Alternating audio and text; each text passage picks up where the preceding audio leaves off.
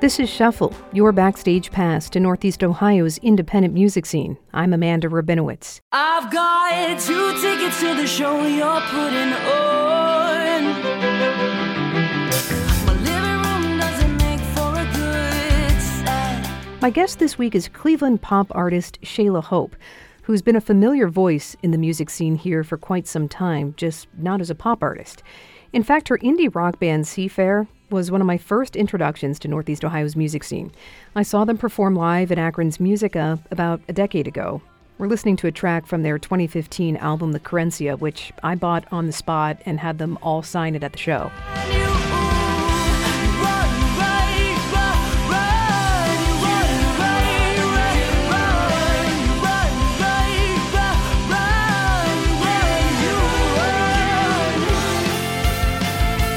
The band had some big moments over the years, including headlining Cleveland's Bright Winter Festival, but in 2019 they broke up as Shayla Hope was beginning to pursue her true passion.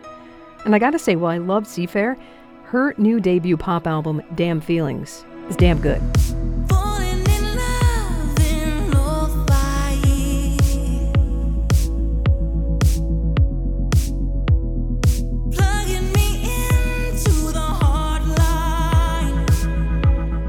I spent 9 months in a studio, 4 days a week, 8 hours a day. I really wanted it to be big and bold and like smack you in the face in the most loving way possible.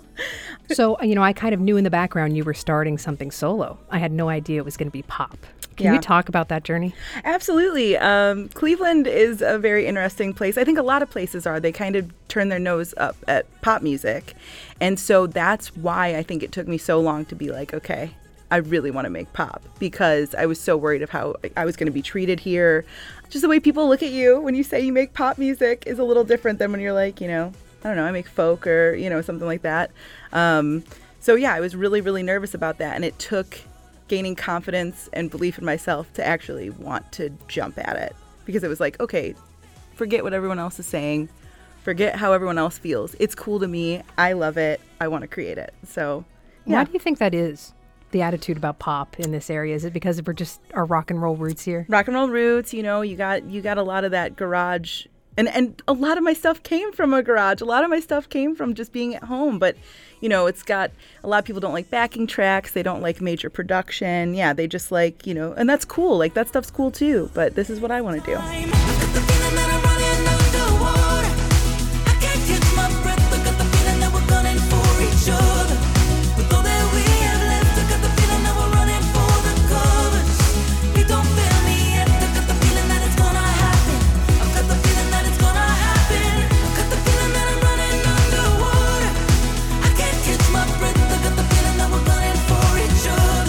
I know that it's kind of a nod going back to your early days. You were a drag performer. I was. At Bounce in Cleveland, which is no longer there. Dude, it was a total Flashdance moment, which I didn't realize until much later. I was a machinist by day, and then I'd go at night to do drag, so I'd still have glitter on my face the next morning, running like a huge lathe. Drag is what brought me into myself, 100%. I felt very closeted before, and coming out and being able to be my full unapologetic self was something I'd never experienced before without, looks, and walking in there was like a totally different feeling. And yeah, pop got me through so much.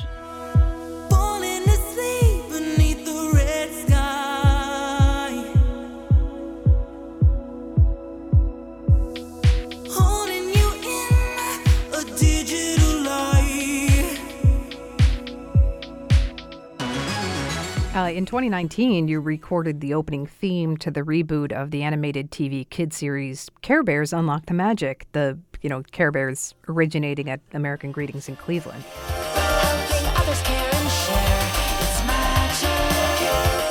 Unlock the magic. Caring is the key to unlock the magic. Helping others care and share. It's magic.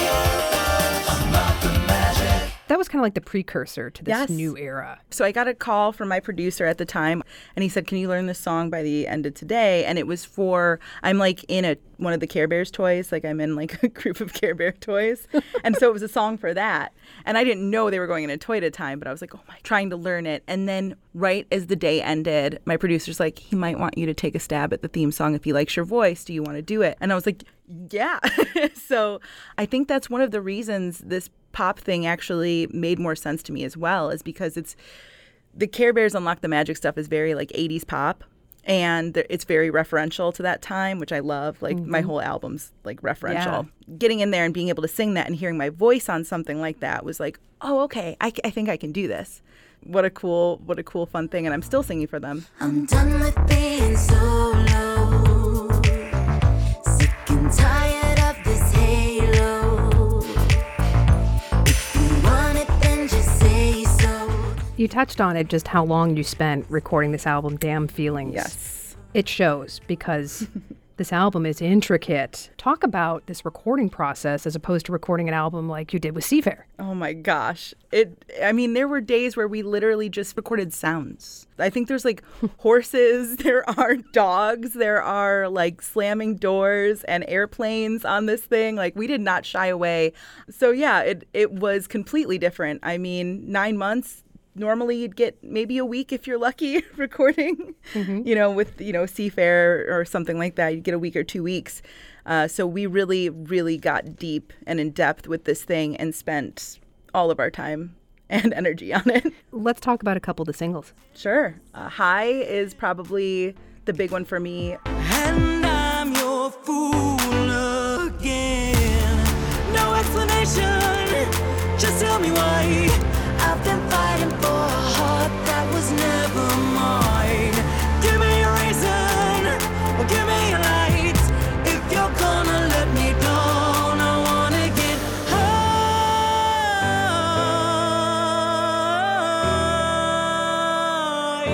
High and Alone, I wrote at home at like 3 a.m. I like woke up with the songs in my head. Some of the parts like that I recorded at home on the demo are still on it. Same with like Sleepwalking. Now that we're here, all that I fear is living without you. Awake in a dream.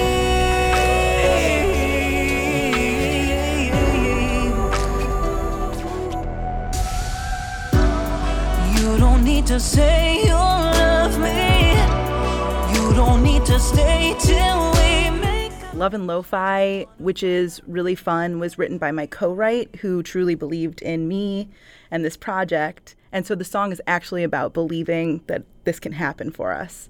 And it seems like every track there's some sort of theme, right? Yeah. Oh, yeah. And you are tying some promotional things with the songs. Yes. Which I think is so interesting, and what artists I'm seeing are doing more and more now, because, music is something we're not really purchasing anymore. So can you talk about some of those collabs that you have going? Sure. Coffee. We did a Love and Lo-Fi drink that lasted for a couple months. Then we did a pie with Rude Food and Pie in Lakewood. And then we did papers for High, rolling papers with Shui papers. And I also donated for Forget Me Not, my single Forget Me Not. We decided to go and help as many sanctuaries and anti-poachers as we could. You've got your demons. You can lay them all on me and I'll keep them. Fight on when you're feeling weak, won't get caught up. And knowing I might bleed, all I really want is next to me. Cold feet, they move a little closer. And then lastly, this last one is just for my album. It's with Saucy Brewworks, and it's called Damn Feelings. And it's a beer. It's like a 8% blood orange IPA because I wanted it to be very strong, to represent the album. So how do you make those partnerships? How does that come about? You ask the question. You love a place so much. You say, hey, I've seen you before. Would you like to do something with me? Doing something as simple as a brand partnership in your hometown can really put eyes on both the local business and your music. You worked for a long time at Gotta Groove Records. Yes. Pressing vinyl. Yes, I loved it. So that's going to be part of this too, because you're actually going to press your own record. Yes, I'm partnering with Wax Mage. They're part of Gotta Groove, and they just make these beautiful, beautiful pieces that you can also spin. So there's going to be lots of pinks, lots of sparkles, all the stuff that encapsulates me in this record. I love it. One thing I saw is that you converted to Judaism in 2017. I did, yeah. Can you talk a little bit about that and how that attaches to your identity? Sure. So my manager and husband is Jewish. His father's a rabbi. His grandfather's a rabbi. Wow. Yeah. So it was one of those like no-brainer moments where I was like, I've always been interested in Judaism, but learning so much about it and the values, I was like, I'm sold. Let me do this. Yeah. So I studied for a year and hopped right in that water. I do think it's great that you put all of that out there about yourself as part of who you are. Oh, also thank as part you. of the LGBTQ community, and you're putting it all right out I'm always there. like, my name's Shayla Hope. I'm a pansexual Jew.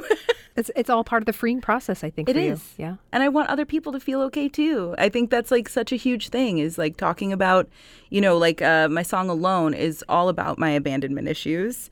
And instead of just saying, yeah, it's a relationship song, I'm like, no, this is a thing about my abandonment issues. So people can feel closer and more connected. And maybe they're going through the same thing, and they need an outlet too. What's next? We're getting on Hot AC Radio soon.